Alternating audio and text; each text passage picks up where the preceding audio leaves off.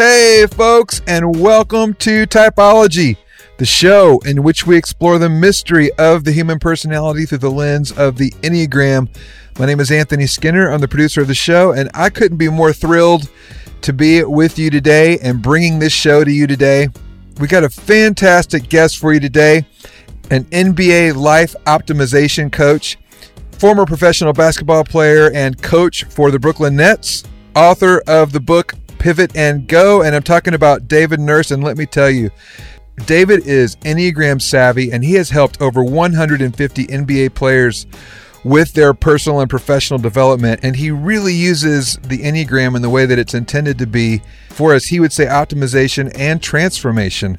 We talk about all the different numbers. We talk about where you go in health and where you go in stress. So this episode is chock full.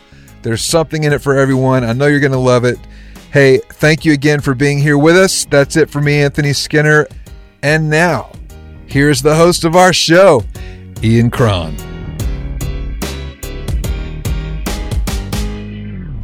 David Nurse, welcome to Typology.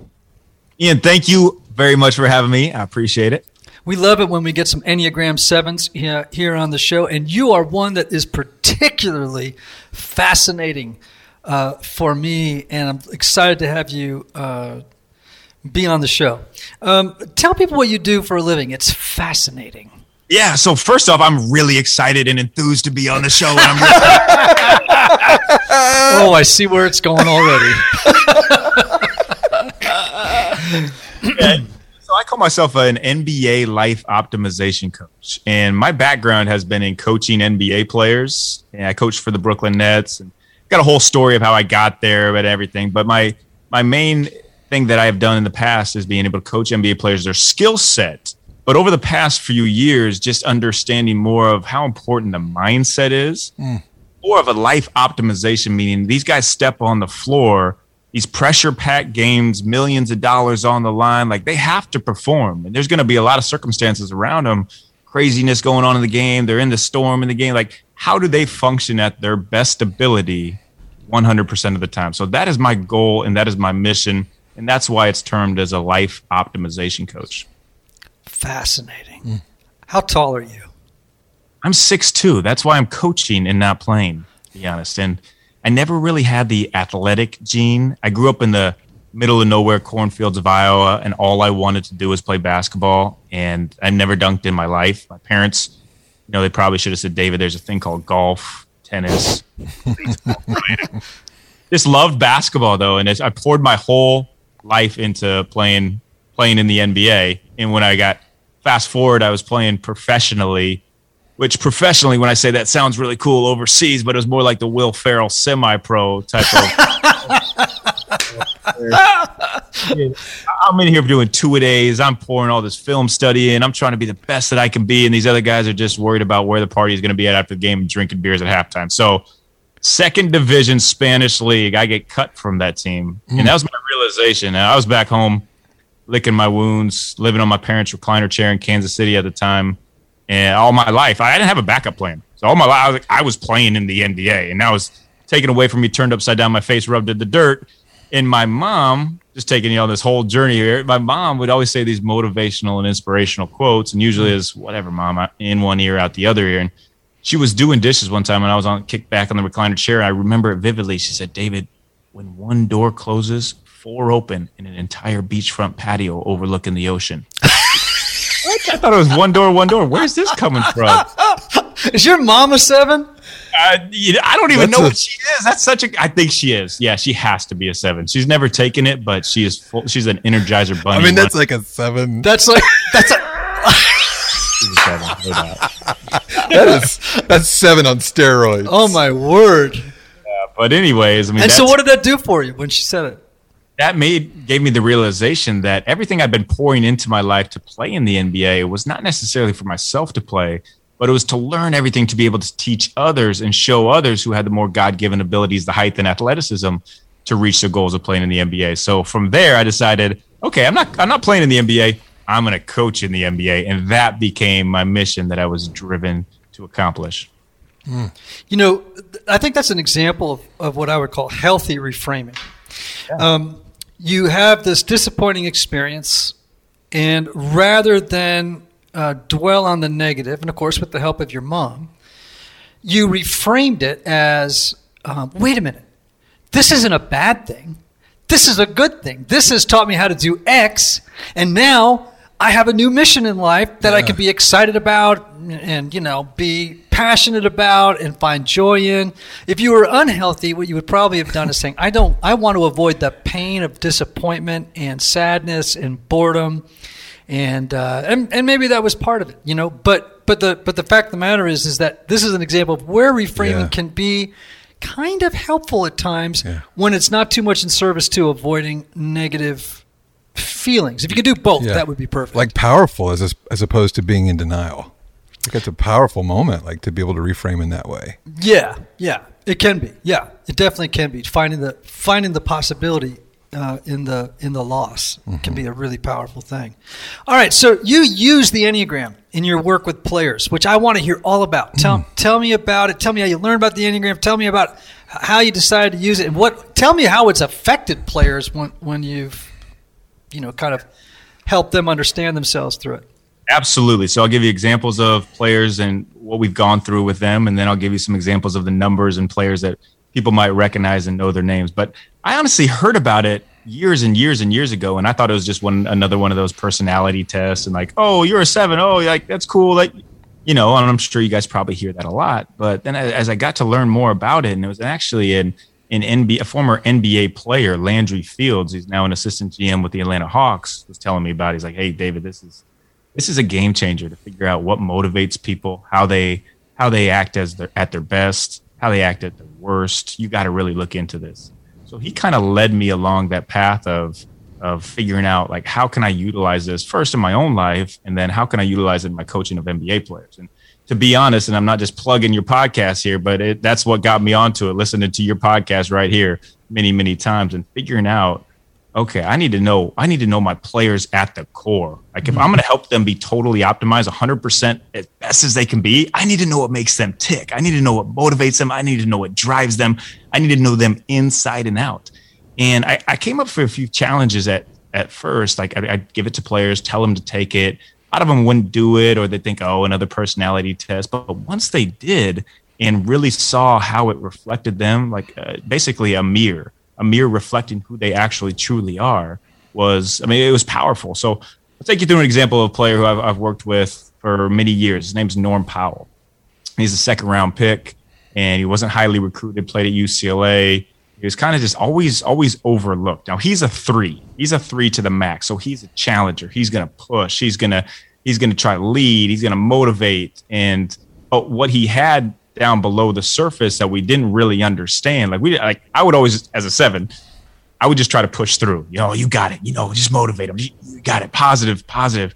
But he had these wounds underneath him that he didn't even realize. Like he was trying to live up to expectations of personal values and had these deep anxieties that we had to first figure out what they were, because he wasn't functioning at his top 3 level.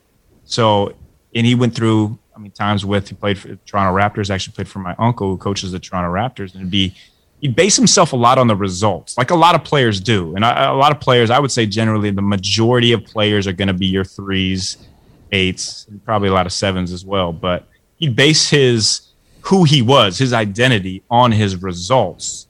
And when he didn't have the results, it was up and down like a roller coaster, and he was anxious. He was worrying about what other people thought of him. And we finally, like him understanding that functioning at his highest level, he's a healthy 6, is where he realized, okay, I can take a deep breath. I can step back. I don't have to press. I don't have to drive and make this happen on my own. Like I put in all this work. I put on all this film study, all of this that we've been doing. I need to trust in the process. So in a sense, him understanding that the results is where he's going to find his identity. That's not who he is in stats, but understanding the process let him take the pressure off himself instead of just having to push through and feeling these deep anxieties and wounds that he didn't even know he had. And cool thing about it is over this past year, he's gone from in and out of the lineup, becoming a starter, averaging 20 a game. He was just traded to the Portland Trailblazers as one of the hottest players in the NBA, winning Eastern Conference Player of the Week before the world shut down during COVID, and he's probably working his way to a $20 to $22 million per year contract next year. And it's all credit to him and his ability to understand himself, understand his true self-awareness, understand who he is at his best, who he is at his worst, and basically step out of his own body, see it from a bigger picture, almost like a video game he's playing with himself, and is really just coming to his own. So that's been one of the biggest success stories of using the Enneagram in somebody and a player who's really embraced it and seen the benefits. All right, so does this guy himself draw a line between, what this past year has been like for him and the self-knowledge that he's gained through the Enneagram, do you think? Yeah, absolutely. We made a big emphasis on it, and I think he does gain a lot of that because he finally understood. Like when you don't know what your wounds are, or you don't know what's holding you back, you don't know. Like you just don't know. Right. So to understand that he was putting everything on. So he was highly, like I said, he was highly overlooked. He was always underrated. He was trying to live up to expectations of people around him, and it just brought him down. But he didn't know that until we went into the Enneagram, and it just kind of it unlocked it. It was almost like a mask covering him. He was wearing this mask, and he was able to take the mask off and fully be himself. And I've seen it with him. I've seen it with players like Jeremy Lin, the great player who had the Linsanity. Just like finding your true self-awareness is what makes you, is what opens up basically the can of potential that you have and optimizing it, because you know who you are, not who basically the world is saying you have to be. Yeah, that's awesome. So good. Because in many ways the Enneagram does reveal who you were before the world told you who you were supposed to be. Yes. Right?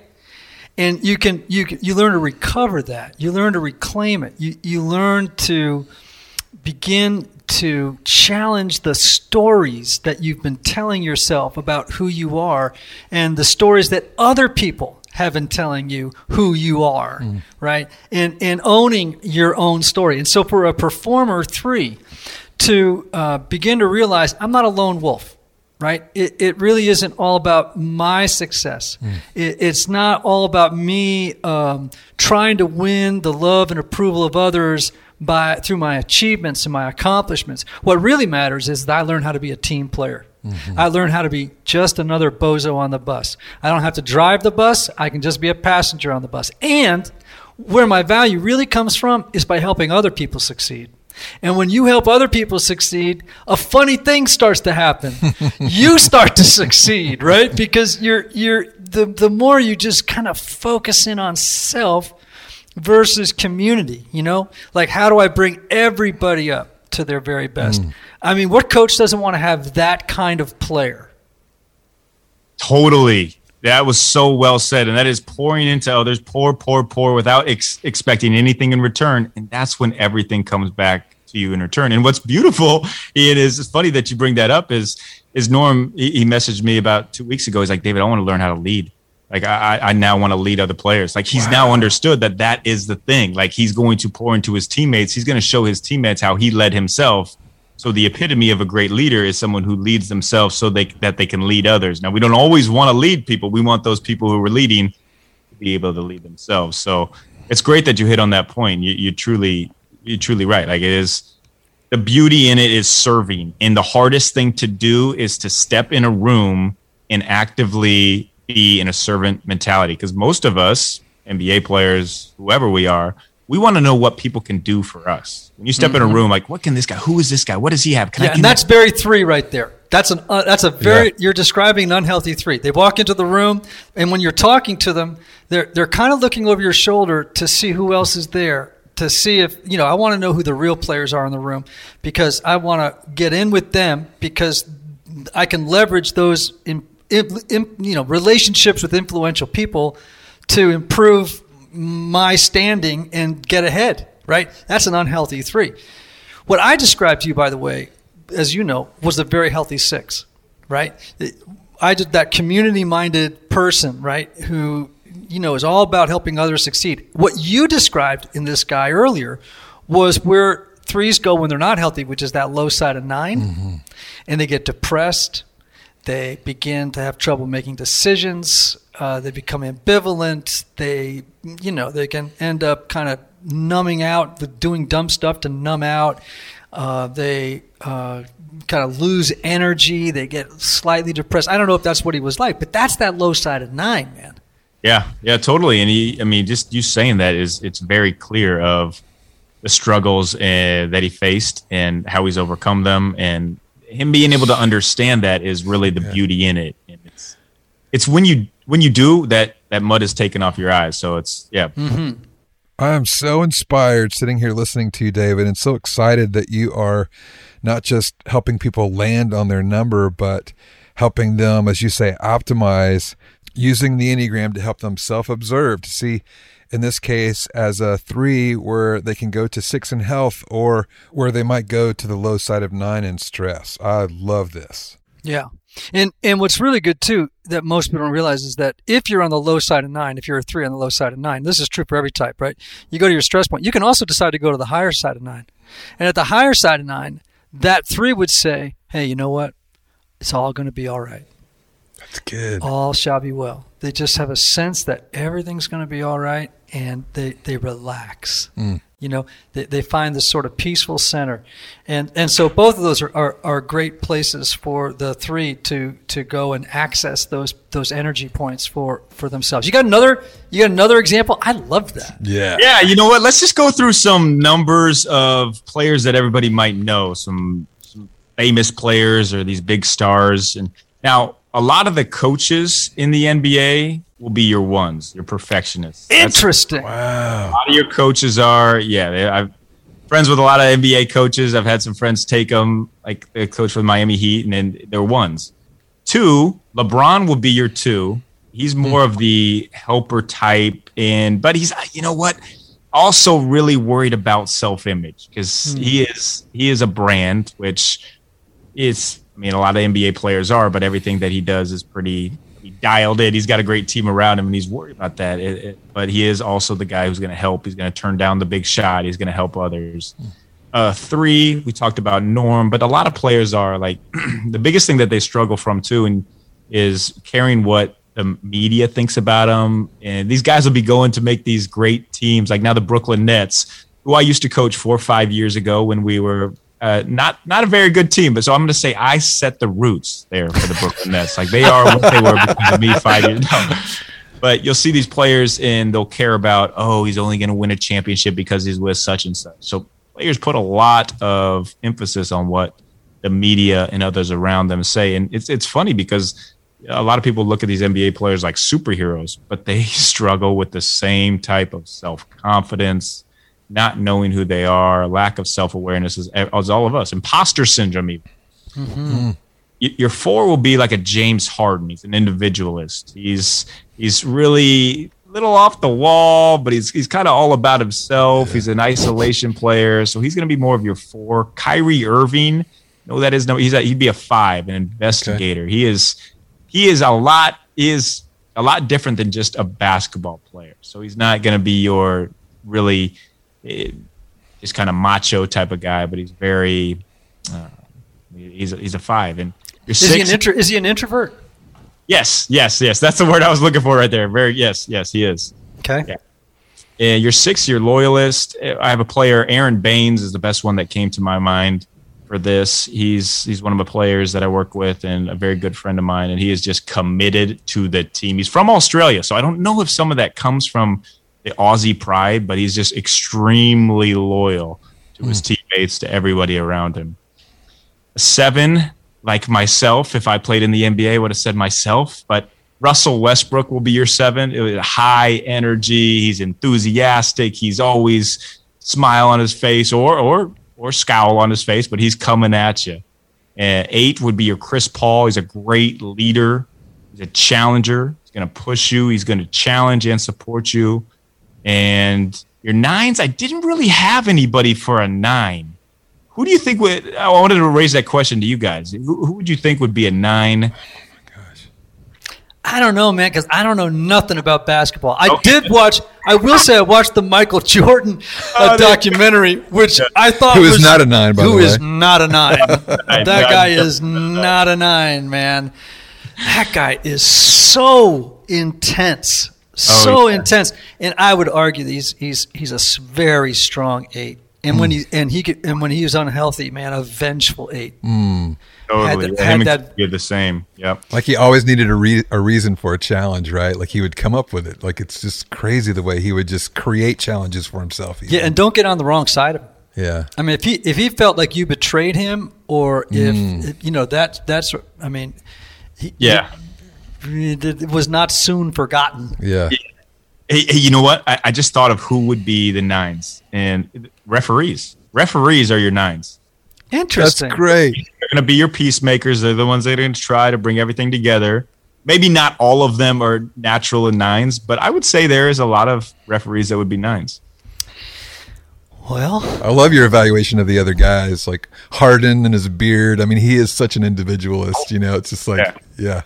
And the funny thing is, you guys have probably never taken it. Well, maybe they have, but they probably haven't taken it. But yeah, it's interesting that you can look at, like, that's why I love this as well, as I was talking about earlier, Ian, is that people are just, I mean, at a core, you're numbers in not in a bad way, but in a good way. So you know exactly who your teammates are, how your teammates act, who they are at their best. Like it's cool when you just break it down. Like, oh, James Harden, that beard. Okay, yeah, that's probably because he's a 4. Now that makes sense, you know. And like Kyrie, he's kind of secluded. He's an introvert. Okay, it makes sense. He's a 5. That makes sense. Instead of wondering, what's wrong with them? Like, why are they so different? Why aren't they just like every other NBA player, gung-ho and coming at you 100 miles per hour? It would be, I mean, of course, we're typing from a distance, which always has its danger. You know, there's always a danger in doing it. But it is kind of fascinating to think through it, you know, based on exterior traits. But we all know that has limitations. You know, Anthony, as I've worked with some bands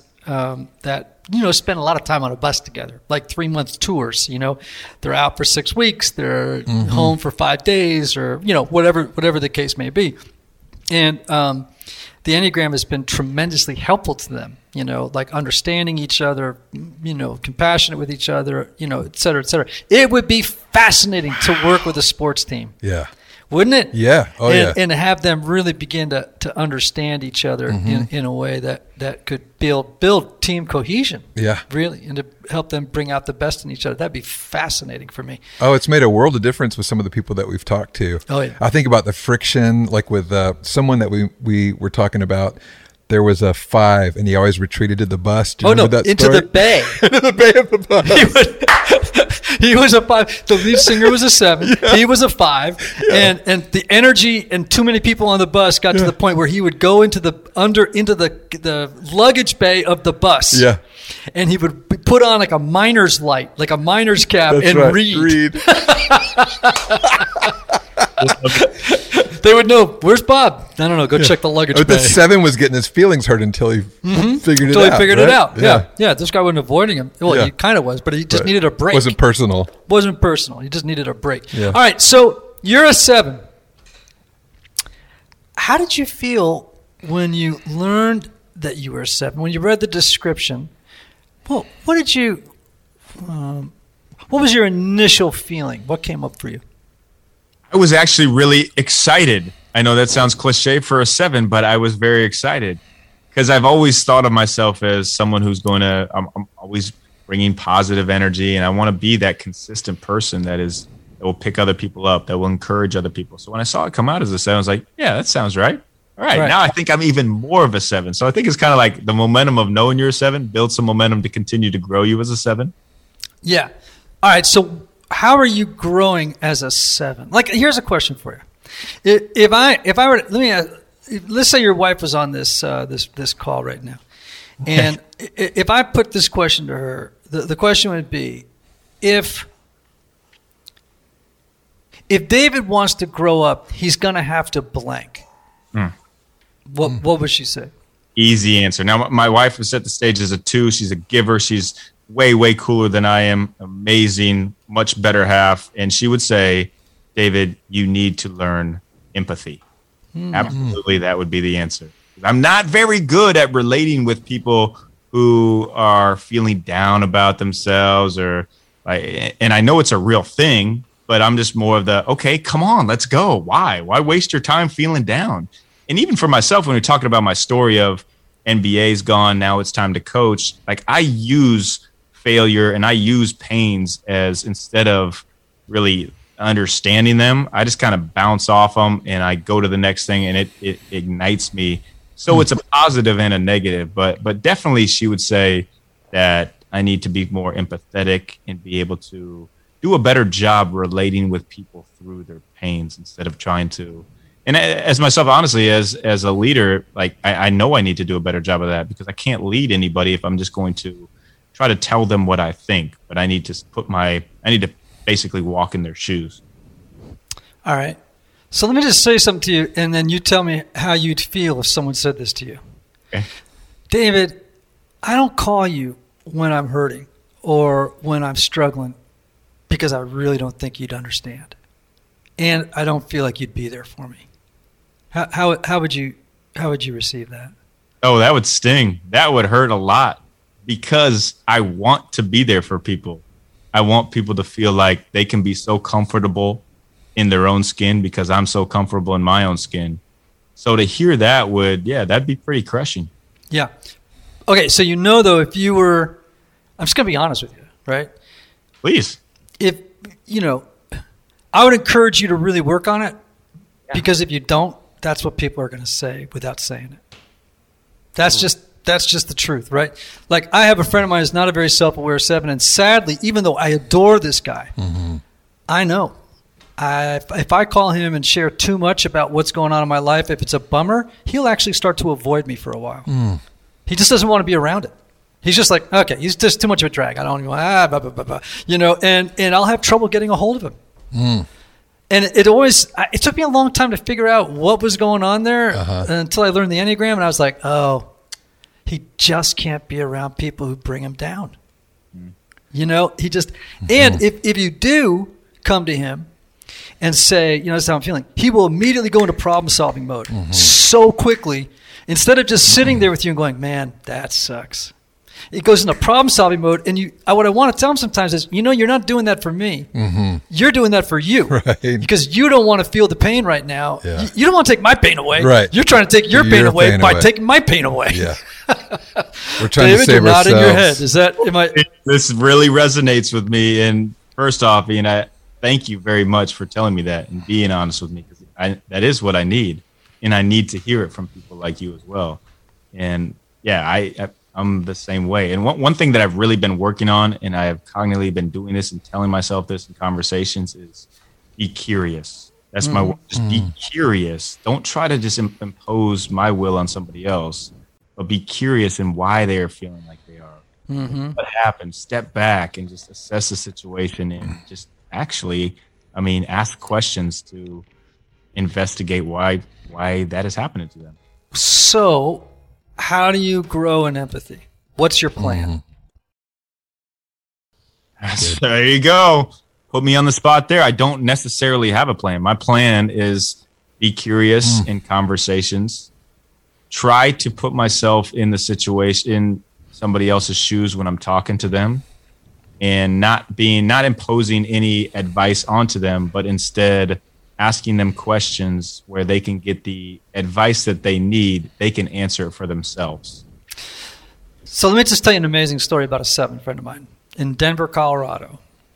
And funny, charismatic, rich, good-looking, beautiful wife. This guy had a life, man. Okay, and he had grown up in a very charmed household. You know what I mean? Like, very good childhood, or at least he reported one, which oftentimes 7s do. They have selective memory. Yeah. They'll talk about their childhood, and they will leave out the stuff that was painful. They'll only talk about the stuff that was positive. You know what I mean?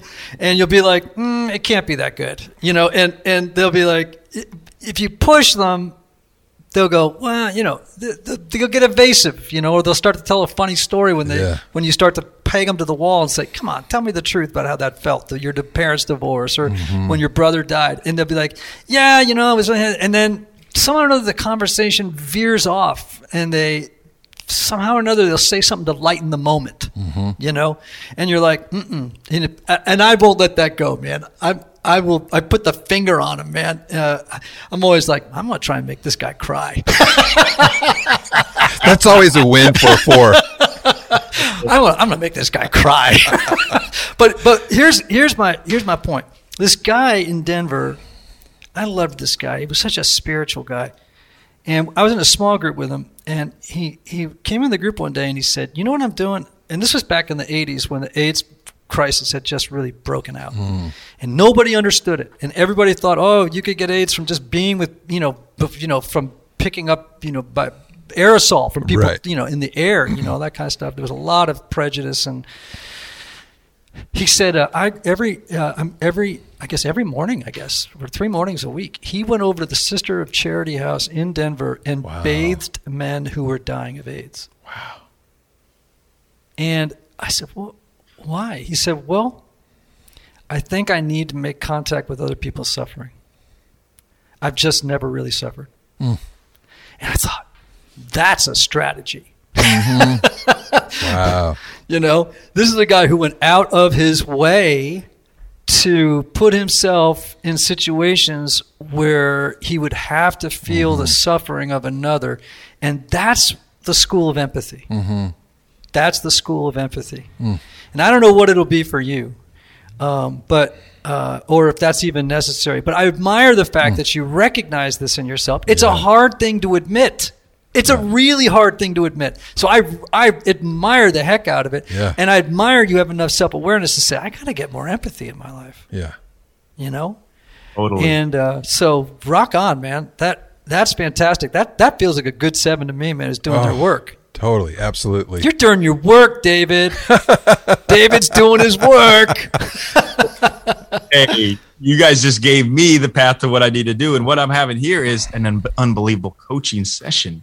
You're building me up, like you're empowering me. You're also telling me what I need to do or helping me figure out what I need to do, but you're also doing it in an encouraging way. Yeah. So that right there, what you just did is what great coaches do. Oh, great. Well, that's $1,500 an hour. I hope we're doing okay.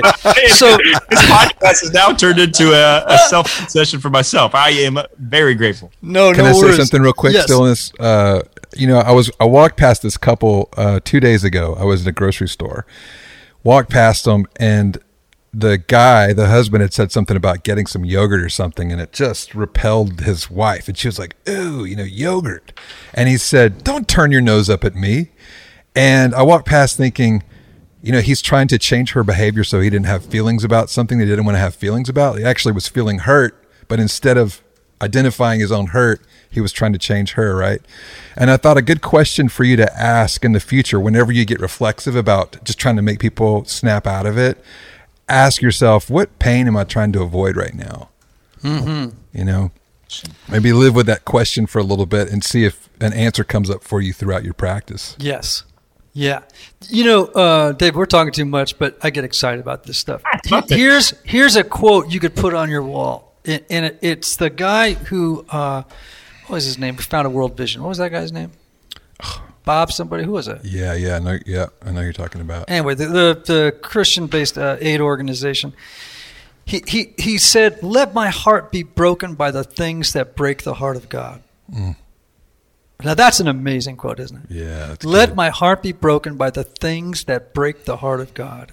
That's a good empathy-building idea for sevens, right? That's so good. Because they do struggle with empathy. Yeah. They do. All sevens do. It's not unique to you, David. That's a widely known issue for sevens. All right. We got to start. I want to get to some other. I could do this conversation for a long this time. Is so good, yeah. David's bringing the self-aware 7 thing, and He is. You can look in his eyes, and you can actually see that it is interesting, David, that he's present. Well, you also have a certain sadness in your eyes that's not unhealthy, but like you have a sense of what I see in your eyes is a desire an eagerness to grow. And an eagerness to say, okay, I do want to be the best the highest expression of who I am, and I know it's going to require work in ... areas, And man, whenever I meet somebody like that, I can't get enough of it. All right, so you in therapy right now? Right now, yes, and this is great. Like it's very encouraging therapy, and I know the quote that's going to go on my fridge tomorrow. So this is amazing. Okay, but are you in therapy right now outside of this conversation? No, I'm not. Have you ever been in therapy? I have not. Fascinating. How come, do you think? Don't ever feel like you've had a reason to, or? Well, yeah, but probably I try to avoid any type of pain thing that would bring me to therapy. So I think it's probably a mixture of both. Interesting. Might be another thing to put on the list. That's true. Or you also might benefit from finding a spiritual director. And I oftentimes say that to sevens. Do you know what a spiritual director is and what they do versus a therapist? Well, I'm assuming that they tie it in with the teachings of Jesus and yeah. They're not therapists. They're not going to give you counseling. What they're going to do is try to help you understand where God might be calling you. Well, here's technically what a spiritual director does is help you understand the activity of God's grace in your life. And so they're not therapists, they're not counselors. In fact, they kind of avoid being advice givers, right? Well, what they're more interested in doing is helping you discern. It's a big word for spiritual directors. Okay, what's God up to in my life, right? And so, again, I think for sevens that can be, well, it's great for anybody, but for sevens, again, I think it would be a great thing to invest time in, All right, so you got a book. Yes. Pivot and Go. Tell me about it. Yeah, so pivot and go, that's basically what a 7 is, right? Something happens and you just on to the next. There's kind of the story of my life of everything's a pivot, leading, one door closing, or opening, entire beachfront patio, the same that my mom had. I love your mother now. You asked me earlier who would I want to have dinner with, It's like, now I know. I want to have dinner with your mother. Yeah, really. Hey, she'll listen to this. She'll take you up on that. No, pivot and go is about looking at things from a slightly different perspective. Pivot is a basketball term, and it means like when you are stuck, when all the defenders are right in your face and you can't see the hoop, and you make this small, slight turn, not a big change. Change is very daunting for people to have to go through. So it's just a small pivot in your perspective that opens up your entire perspective. And I put it on a 29-day blueprint plan with action steps at the end of each chapter, because a lot of people talk about, the whys and everything like this, but I need some hows. As a 7 who needs to go high energy, like give me some hows, give me some tools to be able to do this. So it's on 29 days, as 28 is one of the generally accepted numbers to form a habit. Habits are great, routines are great, but a lifestyle rhythm is where you want to be. And Ian, you'll appreciate this. It's like your favorite song that you just groove into. That's how life should be. It should be almost so unfair looking to others that it doesn't even make sense. And pivot and go is different mindsets, different mindset pivots, looking at things from slightly different perspectives. Redefining is a big piece that I talk about in there. These terms, these words that the world has given us, success, what does it actually mean? Rich life, what is that actually like? But even in a basketball sense that we all can relate to is a slump. So I'll tell my players will come to me when I'm working with them, and I'll ask them, when was the last shooting slump you were in? And automatically I see the body language kind of crumble and cringe. Like 5 games ago, I couldn't make a shot. I don't know. I lost it. I couldn't do it. And I'll ask them, when was the last time you were in a shooting hippopotamus? And they'll look at me like, David, what are you talking about? Like, what? A hippopotamus? But basically what I'm showing them is these words are just words. Our subconscious, we grow up tying these words with certain meanings, but we don't have to. We can unwire that myelin in our brain, the muscle memory, and rewire it with what we decide that these words mean. So long answer to what Pivot to Go is about, but that's the core of it. I'm going to mention a movie to you, but first I want you to tell people where they get Pivot and Go. Anywhere books live, Amazon, Barnes & Nobles, anywhere. My website, davidnurse.com. Great. And what are your social handles? David Nurse? What is it? David Nurse NBA. Instagram, Twitter, David Nurse MBA. I got a podcast, which we just recorded. You'll be coming on soon, the Pivot and Go podcast. Yeah, man, we had a fun conversation. It was super fun. Yes, it was. Waiting for your dinner guest, but I figured out it's me and my mom so far coming to your dinner. Now it is. I think I just changed it up. I got some clarity today about who I want to have dinner with. You, Jesus, and your mother. We'll have to run your mom's quote on our socials. That's right. We totally need to do that. Yeah. David's mom. David's mom. We'll just say David's mom. Totally. Hey, if you get a chance, Anthony, I want you to watch the movie In and of Itself. Have you heard of it? No. Okay. Steve Taylor, Debbie Taylor, and I watched. Steve came over, and Steve's a filmmaker. Yeah. Steve came over, you got to watch this movie, man. It's incredible. And we often get together on Sunday nights to watch films, on my 82-inch television.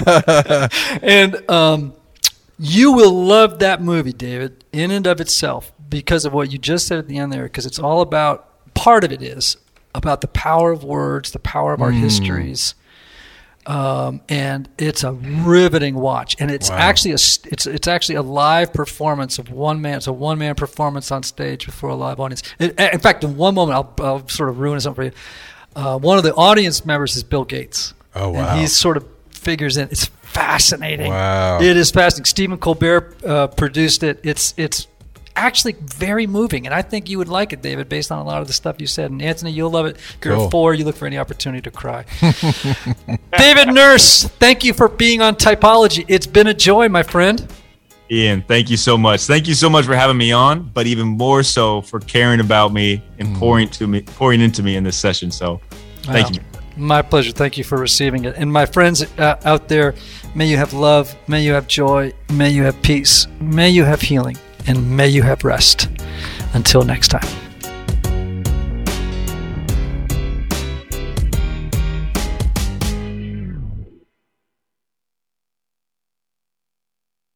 Prescription products require completion of an online medication consultation with an independent healthcare provider through the LifeMD platform and are only available if prescribed. Subscription required. Individual results may vary. Additional restrictions apply. Read all warnings before using GLP-1s. Side effects may include a risk of thyroid C-cell tumors. Do not use GLP-1s if you or your family have a history of thyroid cancer.